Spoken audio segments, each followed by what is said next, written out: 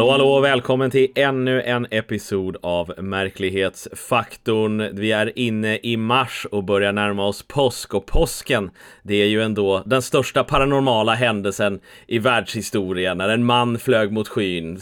Sin tids jetpack-man. Är du pepp, Fred? Ja, alltså jag gillar påsken. Jag tycker om vädret sådär. Du vet, jag vill alltid prata om vädret. Jag älskar att det börjar bli vår nu. Det kommer säkert snöa igen, absolut. Jag är helt okej med det. Men det är soligt, det börjar bli varmt. Det är helt underbart. Och sen är det väl snart... finns det påskbrasor? Har man det? Eller är det majbrasor? Det är majbrasor. Ja, varför? Jag har bara levt i det här landet i 46 år nu. Jag borde ju veta att det inte är påskbrasor. Men det känns bra med en påskbrasa. Jag vill ha det också. Ja, och påsken är ju den absolut bästa högtiden på året, för det är ingen som förväntar sig någonting. Så att man är bara långledig. Och det är nice. Man behöver inte träffa familj eller någonting sånt där. Det är ju super. Ja, vad härligt.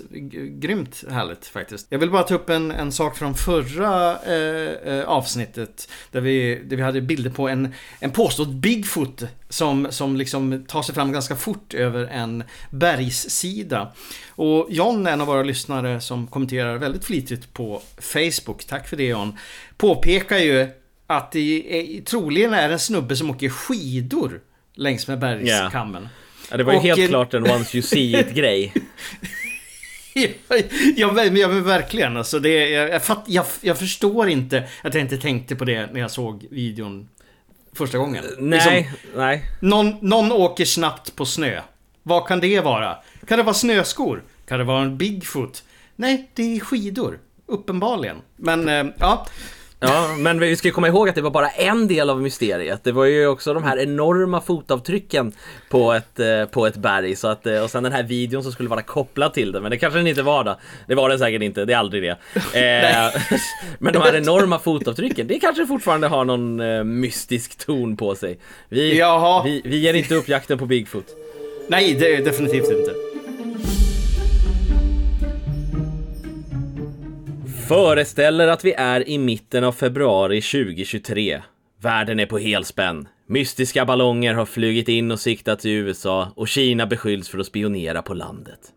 Plötsligt upptäcks fler ballonger nu när man vet vad man ska leta efter. Nu är de överallt, och till och med Kina påstår att de hittar ballonger på sin mark. USA tar till vapen och skjuter ner dem med missiler, och alla är på helspänn. Är det aliens, spioneri, paranoia? Mitt i allt detta sveper vågorna in över Enshu-strand i Hamamatsu, Japan. De för med sig en mystisk metallisk sfär, stor som en person, och där strandar den. Den upptäcks en tidig morgon och skapar rubriker. Vad är det? Vad är dess syfte? Är detta till och med en bomb? Japan verkar lite skakiga kring detta, och polisen kallas in för att spärra av området. Bombexperter kallades in för att kolla om det kanske var en sjömina som svept in.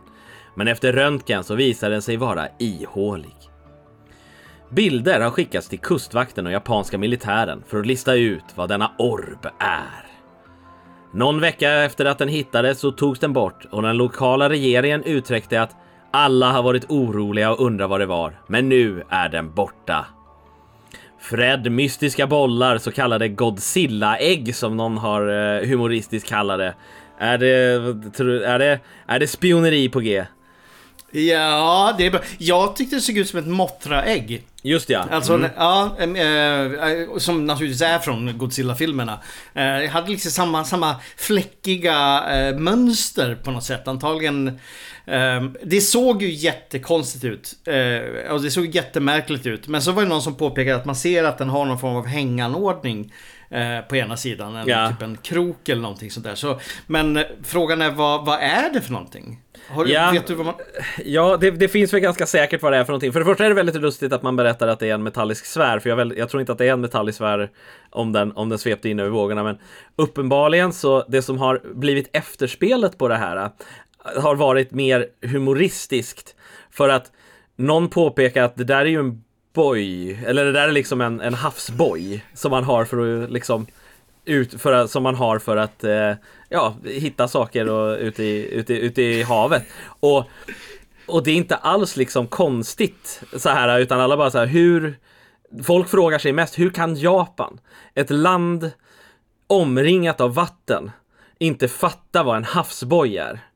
Vad liksom så här, för att de har tagit det här ytterst seriöst. Det var liksom så här, de visste inte vad det var, och det gick liksom, det var väldigt tydligt att de här personerna, de vet verkligen inte.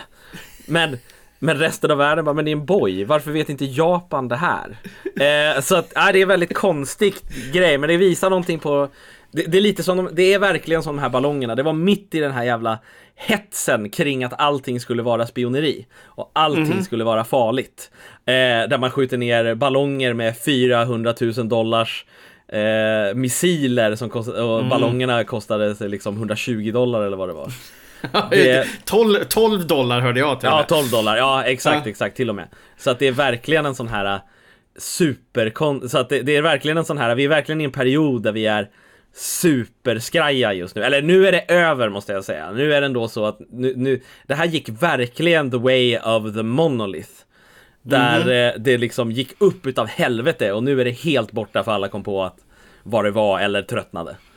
Det är ju väldigt roligt om det liksom är en boj liksom i havet. Ja. Där har man väl, jag menar, det är helt bizarrt. Det här, alltså, jag kan dock känna att det finns naturligtvis, det här har en naturlig förklaring, och det kanske inte är så spektakulärt som man först trodde. Men det påminner väldigt, väldigt löst om Utsurobune-legenden. Och det var alltså 1803, då det sägs att en klotformad farkost ska ha spolats upp på en strand i Japan. Det vill säga ett UFO, kan man säga. Eller ett USO, där det satt en märklig kvinna inuti. Och det var typ det första jag tänkte på, förutom Mothra-ägget då, när jag såg de här bilderna. Förutom att i den här måste det ha varit en väldigt liten kvinna i så fall som satt inuti, eftersom den var mycket mindre. Men just Utsurobune-legenden är väldigt spännande. Det är någonting som dyker upp i UFO-mytologin runt om i världen, men speciellt då kopplat till Japan. Och då var det inga bojar.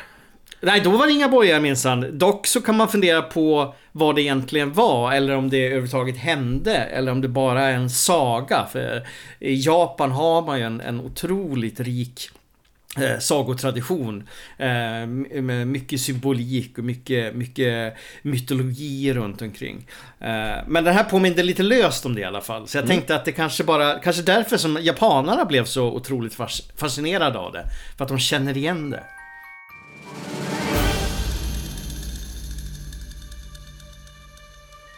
För några veckor sedan satt jag på buss 401 mot Tentorp för att bege mig ut i skogen mot Sandasjön och tittade ut mot vänstra sidan av vägen.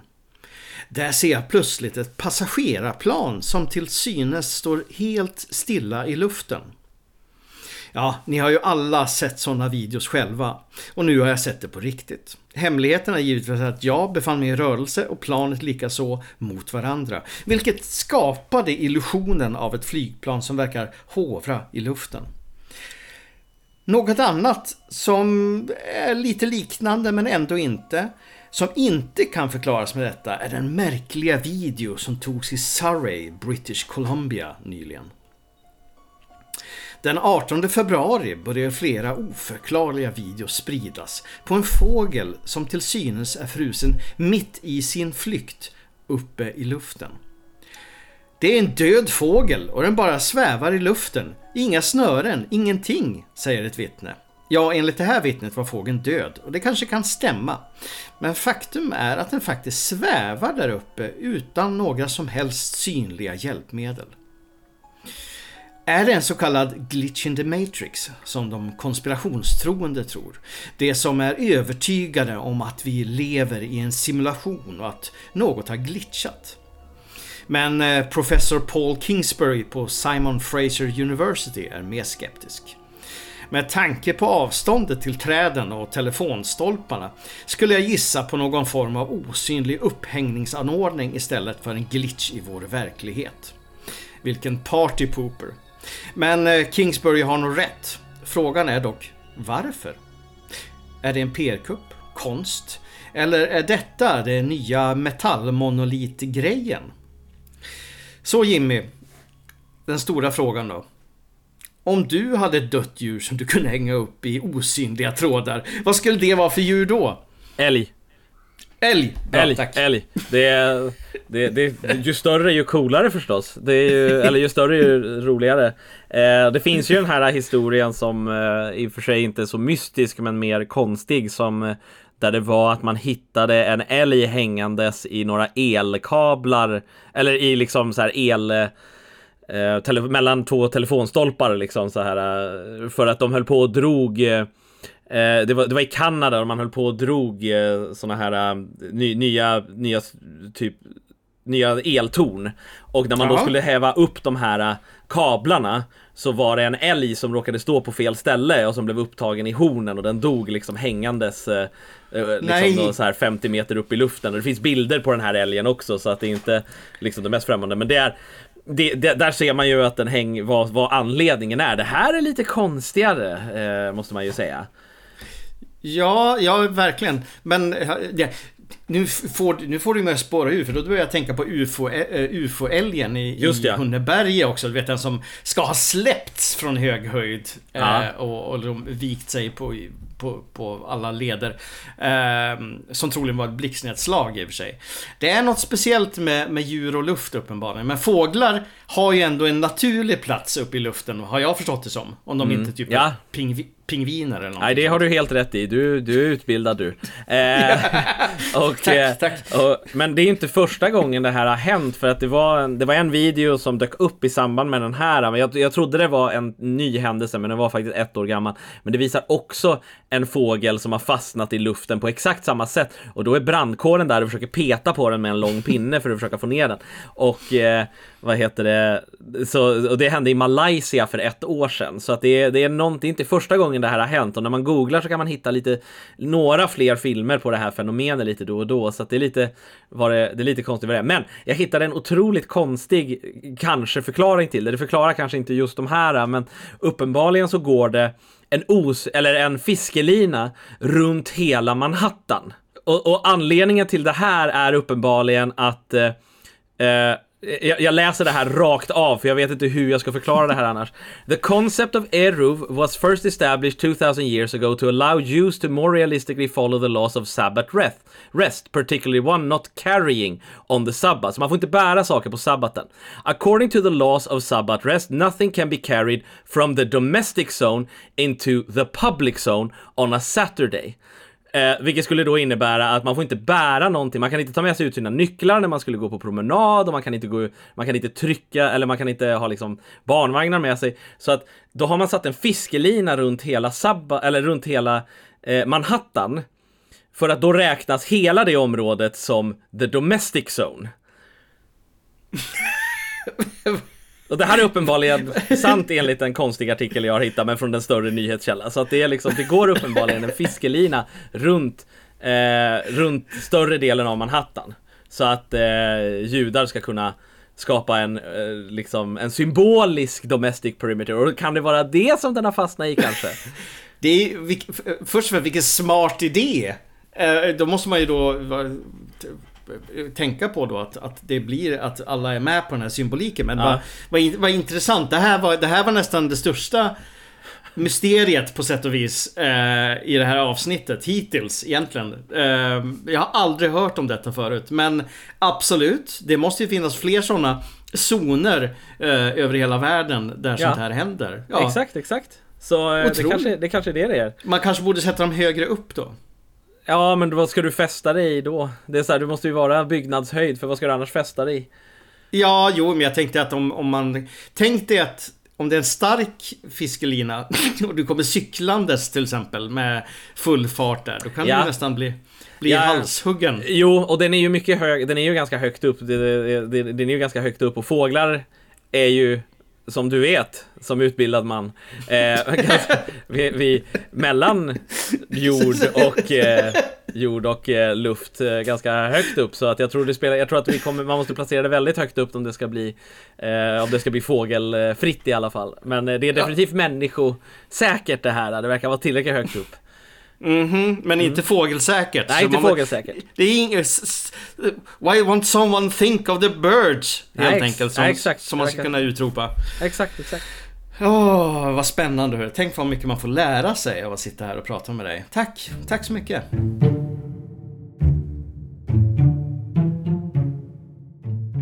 Jag vill ändå påstå att intresset för det paranormala och konstiga är en relativt liten nisch i vårt samhälle. Och än idag stöter jag ofta på folk som inte vet vad en Bigfoot är. Hör och häpna. Men ibland kliver större personligheter ut och talar om konstigheter. Ofta kändisar som en gång såg något ljust i skyn en kväll. Men förra veckan kom det ett uttalande från ett ganska oväntat håll. Andrés Manuel López Obrador är ingen annan än Mexikos president och han har regerat landet sedan 2018. På Twitter delar han dock en märklig men kanske välbekant bild. Bilden visar en trädkrona tagen på natten och bland de kala grenarna verkar det sitta en varelse. Den verkar mörk i hyn med lysande ögon och med kritvitt hår. Den ser ut att vara redo att attackera eller spionera på något. Bilden ackompanjeras med en annan bild på en stenuthuggning som föreställer en trollliknande varelse med tunn kropp och långt hår. Andres påstår att fotot på varelsen föreställer en alux, ett mexikanskt väsen, och att bilden togs från ett järnvägsprojekt från en ingenjör 3 dagar sedan. Den andra bilden är från en skulptur från ett tempel. Han gör en jämförelse mellan de två och avslutar med orden "Allt är mystiskt". Posten har setts 2,5 miljoner gånger och väckt mycket uppmärksamhet. Men vana lyssnare av podden känner nog igen bilden som delats. Den har nämligen cirkulerat sedan 2021 och då handlar det om en bruja, en häxa från Mexiko. Bilden har dock också setts och delats i relation till andra incidenter, exempelvis i Filippinerna. Vi på Märklighetsfaktorn tog själva upp fallet när det begav sig. Gensvaret på tweeten har varit mycket upp och ner och politiska motståndare har ställt sig frågan: ljuger du eller är du bara dum? Twitter själva har faktiskt satt en varningstext på tweeten som säger att bilden är minst 2 år gammal. Fred, vad tror du att Andres vill uppnå med detta? Har han blivit lurad? Ja, det där är ju... Ja, han kan definitivt ha blivit lurad, men det kan också ha varit ett sätt att intala befolkningen att han är väldigt folklig. Att han är nära dem i sin folktro, i att han gör sig mänsklig på det sättet. Alltså mänsklig, på det här sättet. Nu vet vi ju att den här bilden har figurerat innan, som du sa det, och att nu kommer jag faktiskt inte ihåg ursprunget av den från början. Men jag gillar ändå att han delar det här som en sanning. Det säger väldigt mycket om kulturen och att man ser saker på ett annat sätt. Jag menar, det är ju egentligen, jag menar, vi har ju till exempel religiösa politiker i Sverige som inte gör någon hemlighet av sin tro. Och då tycker jag också att det är väl inte mer en rätt att Mexikos president får dela en bild på en vad du nu kallar det för någonting. Jag tycker en alux. En alux. Jag tycker jag gillar det alltså. Sen tror jag inte att han har kanske kollat så mycket källor och sånt. Det kan jag. Nej, det har han ju inte gjort. Så det känns ju som att det är någon som har lurat honom. Det känns så här som att det här hade ju varit för lätt. Det är ju inte som att han såg den här bilden på nätet och försökte liksom så här få det här liksom bara, nu ska jag ljuga aktivt om det här, för att det är alldeles för lätt att ta reda på det. Det var alldeles för lätt att ta reda på att det här var falskt, och alla som är intresserade av, eller många som är intresserade av det här, känner igen den här bilden väldigt mycket, för den cirkulerade väldigt mycket. Så det är väldigt konstigt varför han håller på med. Jag håller med om det här att han nog försöker vara folklig. Kan du tänka dig Jimmy Åkesson dela liksom så här: jag såg Storsjöodjuret. Ja, precis. Ja, absolut. Ja, på tal om det, jag har ju jag tror jag efterlyste det förut på tal om politiker och myndighetspersoner. Kanske i mitten av 2000-talet så var det en tysk ambassadör eller någonting liknande som såg ett troll eller en vätte på en väg i Sverige som sprang in. Och han gick ut och snackade om det här i tidningar och media. Är det någon som vet någonting mer om det? Snälla, skriv ett mejl, för jag vill så gärna kolla vidare på det. Det var en liten utflykt från ämnet här. Men jag tycker ändå att jag gillar på något sätt. Jag föredrar ju att en president delar sånt här hellre än att de delar någonting farligt. Eller något idiotiskt eller någonting sånt där. Ja, precis. Det är på så sätt en oskyldig. Det var liksom inte en folkgrupp som typ blev bombad på grund av det här. Eller liksom alla Turkiet eller sådär. Men det var definitivt... Så på så sätt så är det lite... Det faller in i den här kategorin av oskyldiga tweets. Men det får ju inte honom att ses... Det får ju inte, jag förstår att det är väldigt lätt att attackera honom politiskt när något sånt här händer. Ja, men jag tror att han kommer vinna på det. Jag tror att alla ser han som folklig nu. Alla gummor där ute som tror på sånt här, inte bara gummor utan alla kommer ju tycka att han blir orättvist behandlad när de säger att han är dum och naiv. Vi har själv sett det här i vår trädgård. Jag tror att det är en win-win för honom i längden.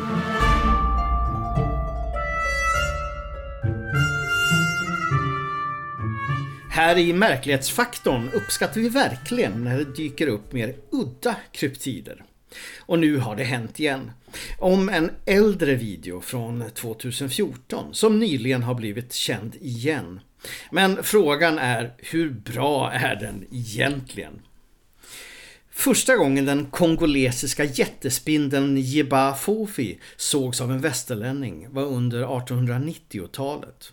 Då den brittiska missionären Arthur John Symes och hans ståtliga män råkade ut för den fula och otäcka spindeln. Några i hans team fastnade i spindelns nät och blev attackerade av inte bara en, utan 2 jättespindlar. Symes, som den machoman han var, tog sig loss och lyckades skjuta en av spindlarna med sin pistol. Han dog dock senare av giftet som han fått i sig. En senare rapport, nedskriven i en bok av George Eberhardt, berättar om ett brittiskt par, en R.K. Lloyd och hans fru, som var ute och körde i djungeln när de såg ett stort föremål kravla över vägen. Först trodde de att det var en stor katt eller en apa, men sen insåg de att det var en stor spindel med närmare 90 centimeter långa ben. Lokalinvånare i Kongo ser spindeln som ett mycket äkta djur och att dess specialitet är att krypa in under rötterna på stora träd, täcka sig med löv och sedan hoppa fram och attackera det närmsta oskyldiga och uppenbarligen brittiska offer den får span på. Den video som nu har fått nytt liv sägs härstamma från 2014. Vissa källor säger 2013. Och då specifikt från området Maputaland. Några kampare hade hört om odjuret och satt upp en kamera vid det närmsta vattenhålet. Och tror sig då ha fått den på bild. Och där i utkanten av bilden, på den högra sidan, ser man något grått och oformligt som liksom tassar fram, fast den ser ut att vara riktigt stor. Förutom att detta kanske är den suddigaste videon vi någonsin har tagit upp i märklighetsfaktorn. Vad tror du om det här egentligen, Jimmy? Kan det verkligen finnas så här stora spindlar? Ja, vetenskapen säger ju nej. För att det är ju någonting om att så här spindlar, och det finns inte nog med... Förr så fanns det ju så här stora spindlar och insekter. Men då var syrehalten mycket så högre också. Det gjorde att det var liksom enklare för dem att syresätta sig själva. Det är därför du hade så här enorma varelser på typ dinosauriernas tid och sånt där. Men nu för tiden så är inte syresättningen tillräckligt hög för att ha såna här såna stora spindlar, sägs det. Men de kanske har anpassat sig förstås så där, och det kanske finns någon kongoliansk spindel, och ska det vara någonstans i hela världen så är det väl i Kongo de ska hänga. Alltså, men jag hatar det här. Alltså jag hatar spindlar för det första, och konceptet av spindlar såna här trattspindlar som gömmer sig och liksom så här hoppar fram och greppar tag. Det är fan det ännu värre. Det är liksom så här, inte nog med att du inte kan förutse, eller inte nog med att du liksom finns stora spindlar ute, du kan inte förutse dem heller. Så jävla rövigt liksom. Ja, de är som du säger väldigt, väldigt röviga. Det finns ju något som kallas för lianspindel också, som slänger sig fram i en lian som den har gjort av sin tråd. Och jag menar, vad är det för sjukt påhitt? Vad är det med spindlar? Nej, fy fan. Det är ju en scen i Eight-Legged Freaks, den gamla jättespindelfilmen från tidigt 2000-tal med David Arquette eller vad fan han heter, som där det är såna trattspindlar på en vad heter det, på en parkering som attackerar folk, och den är också så här mardrömslik.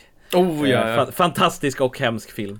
Ja, jag har faktiskt tänkt på den ganska mycket nyligen, för jag har inte sett den sen den kom på DVD i stort sett. Och jag har varit sugen på att se om den. Det jag minns starkast är egentligen, förutom trattspindeln,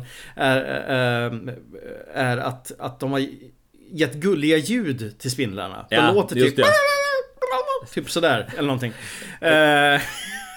Och det kanske den här spindeln gör också. Jag kan säga att den här videon ger, alltså det är ju något som rör sig. Det är någonting stort. Hade du sagt att det var Bigfoot, så hade jag också förutsatt att det var Bigfoot. Det är någonting i rörelsen som ger den lite av, jag fattar vad man menar när man pratar om att det är spindel, för det är någonting i liksom rörelsemönstret som känns lite insektslik, liksom lite så här, som det är mycket lemmar som rör sig. Så jag fattar vad man vill åt här, men jag kan ju säga att vi har inte bevisat dess existens här riktigt. Nej, det är väldigt dålig kvalitet på den här videon. Alltså jag var tvungen att se om den flera gånger för att överhuvudtaget se den här påstådda jättespindeln. För att jag trodde bara att det var några artefakter eller någonting i videon. Och det kanske det är i och för sig. Jag har ingen aning. Men något är det eventuellt som rör sig där i alla fall. Så det finns ju, det påminner mig om en story från London som som spreds i början på 1800-talet, vilket är förmodligen samma period som den här personerna blev attackerade av spindlar. Så var det en story om att någon park i Storbritannien, eller i någon park i London, skulle husera en jättespindel. Så man hörde en dam som sjöng, så skulle man inte gå ner i hålet som den verkade sjunga ifrån, för där gömde sig en jättespindel. Och det var en legend i flera år, men sen visade det sig att det var uttråkade tidningar som hade fabricerat artikeln för att sälja mer lösnummer. Varför skulle man vilja gå ner i ett hål överhuvudtaget? Även om det... Därför att det fanns en dam där nere. Ja, men man var så väldigt desperat. Bara, vilken vacker sång, jag måste krypa ner i det här hålet. Det finns ju faktiskt mer historier om jättespindlar. Det finns ju flera rapporter från Vietnam under Vietnamkriget, hur soldater stötte på dessa gigantiska monster där ute. Men återigen, det finns bara vittnesuppgifter. Och frågan är om de kanske bara har tagit jättemycket syra. Vilket var relativt vanligt. Alltså både amfetamin och LSD var ganska vanligt att ta bland soldaterna som rekreation, och även i krig under Vietnamkriget. Så det skulle kunna vara det också som har ändrat deras perception av en stor spindel till en enorm spindel. Men vad vet jag?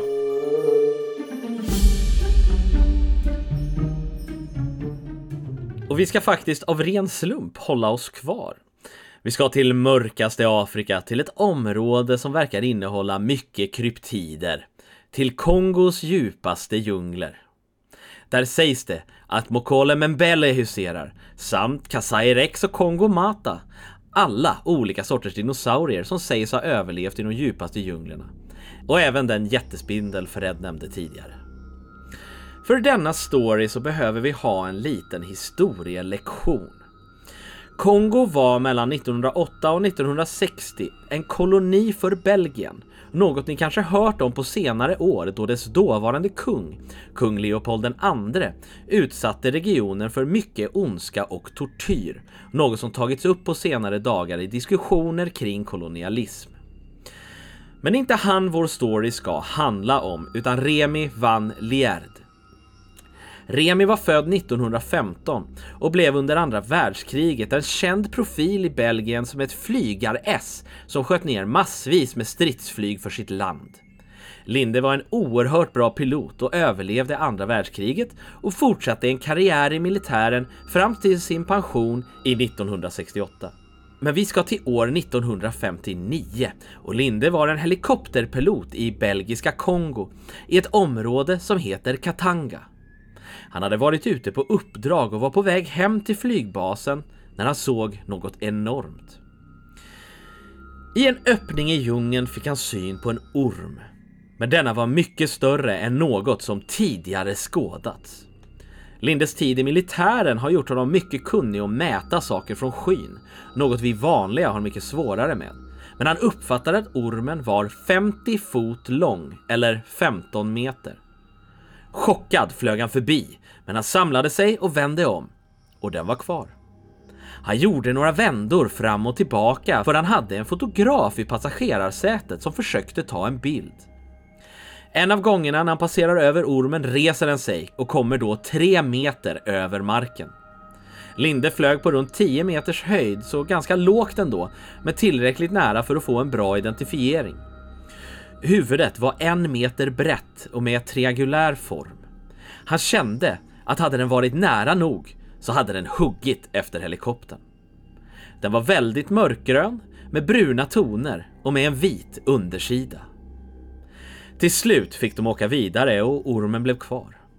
Linde berättade denna historia med säkerhet fram till sin död i 1990.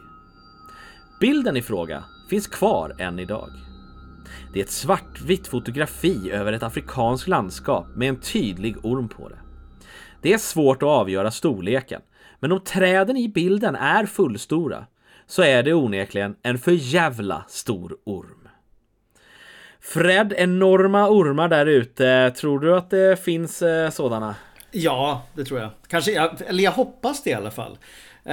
När jag såg att du skulle prata om den här mysteriet så jag bara kollade upp det lätt och såg den här svartvita bilden och tänkte att det där är väl en vanlig modern fake-bild som någon har gjort. Men du menar att det här är hans fotografi han tog? Ja, den bilden är tagen. Det finns, jag vet att den åtminstone med väldigt rätt research, jag tror att den går tillbaka ännu längre, men den har åtminstone varit med sedan en dokumentär på 80-talet. Där man pratade med Lind. Och det som är intressant med det är att så här att du har en väldigt unik situation där ett expertvittne ser någonting som den faktiskt kan avgöra väldigt, väldigt bra. Han är ju inte ormexpert, men är det någon människa i hela världen som liksom som kanske kan avgöra hur stort någonting är från luften, så borde det vara honom. För att med tanke på liksom hans historia och liksom militära bakgrund. Så att det känns, och det här att han har liksom ingen anledning att ljuga heller liksom så här. Om någonting så mötte han säkert mycket hån eller liksom skratt kring det här. Å andra sidan är det kanske lite mindre stigmatiserat att se en jätteorm än att se ett UFO som ofta liksom brukar vara att folk mobbar och håller på och har sig. Men så att jag tycker ändå att det här är ett genuint mysterium som liksom visar att det kan finnas någonting enormt där ute än idag. Ja, jag tycker det är fantastiskt.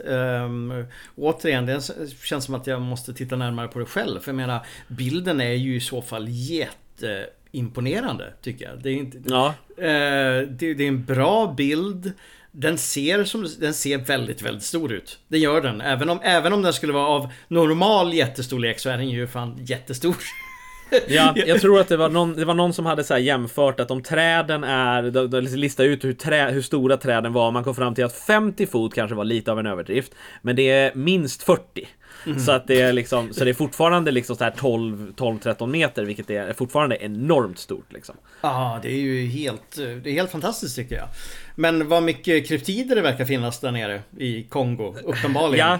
Ja, en del av mig undrar, det är typ där och Sydamerika som det känns som att liksom allting kan gömma sig i djungeln. Och det är väl förstås för att det är faktiska djungler där liksom så här. Jag undrar hur mycket av det är, för att man ska ju också komma ihåg att alla de här historierna som vi har berättat, förutom kanske Mokola Mbele är historier som berättas av vita kolonialister som ska ha äventyr någonstans vid 1900-talets start. Kanske inte just Linde, men när man liksom så här, Kasai Rex sågs ju av en svensk och var väl egentligen en fake.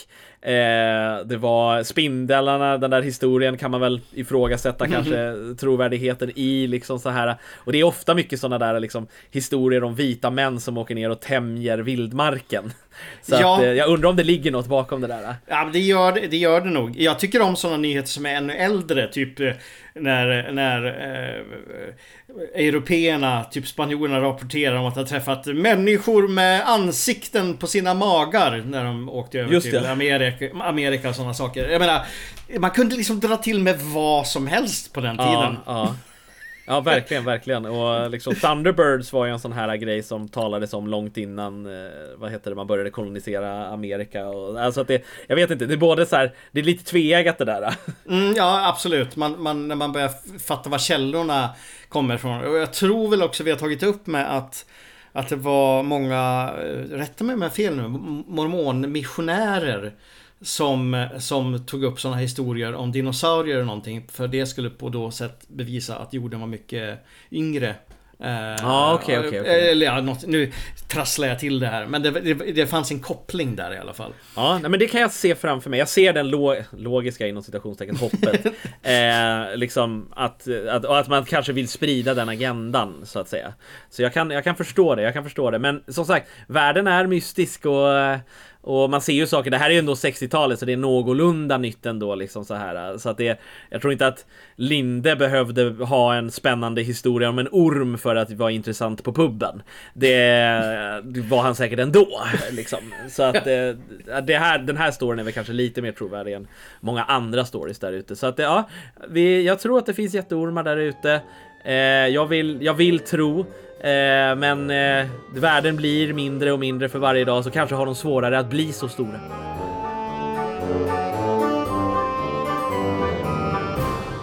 Då har ni lyssnat på avsnitt 82 av Märklighetsfaktorn. Har ni en egen historia, mejla gärna oss på marklighetsfaktorn@gmail.com eller skicka oss ett mess på Facebook eller Instagram, där ni även får gå in och likea oss och kommentera bland alla andra härliga människor som lyssnar på oss.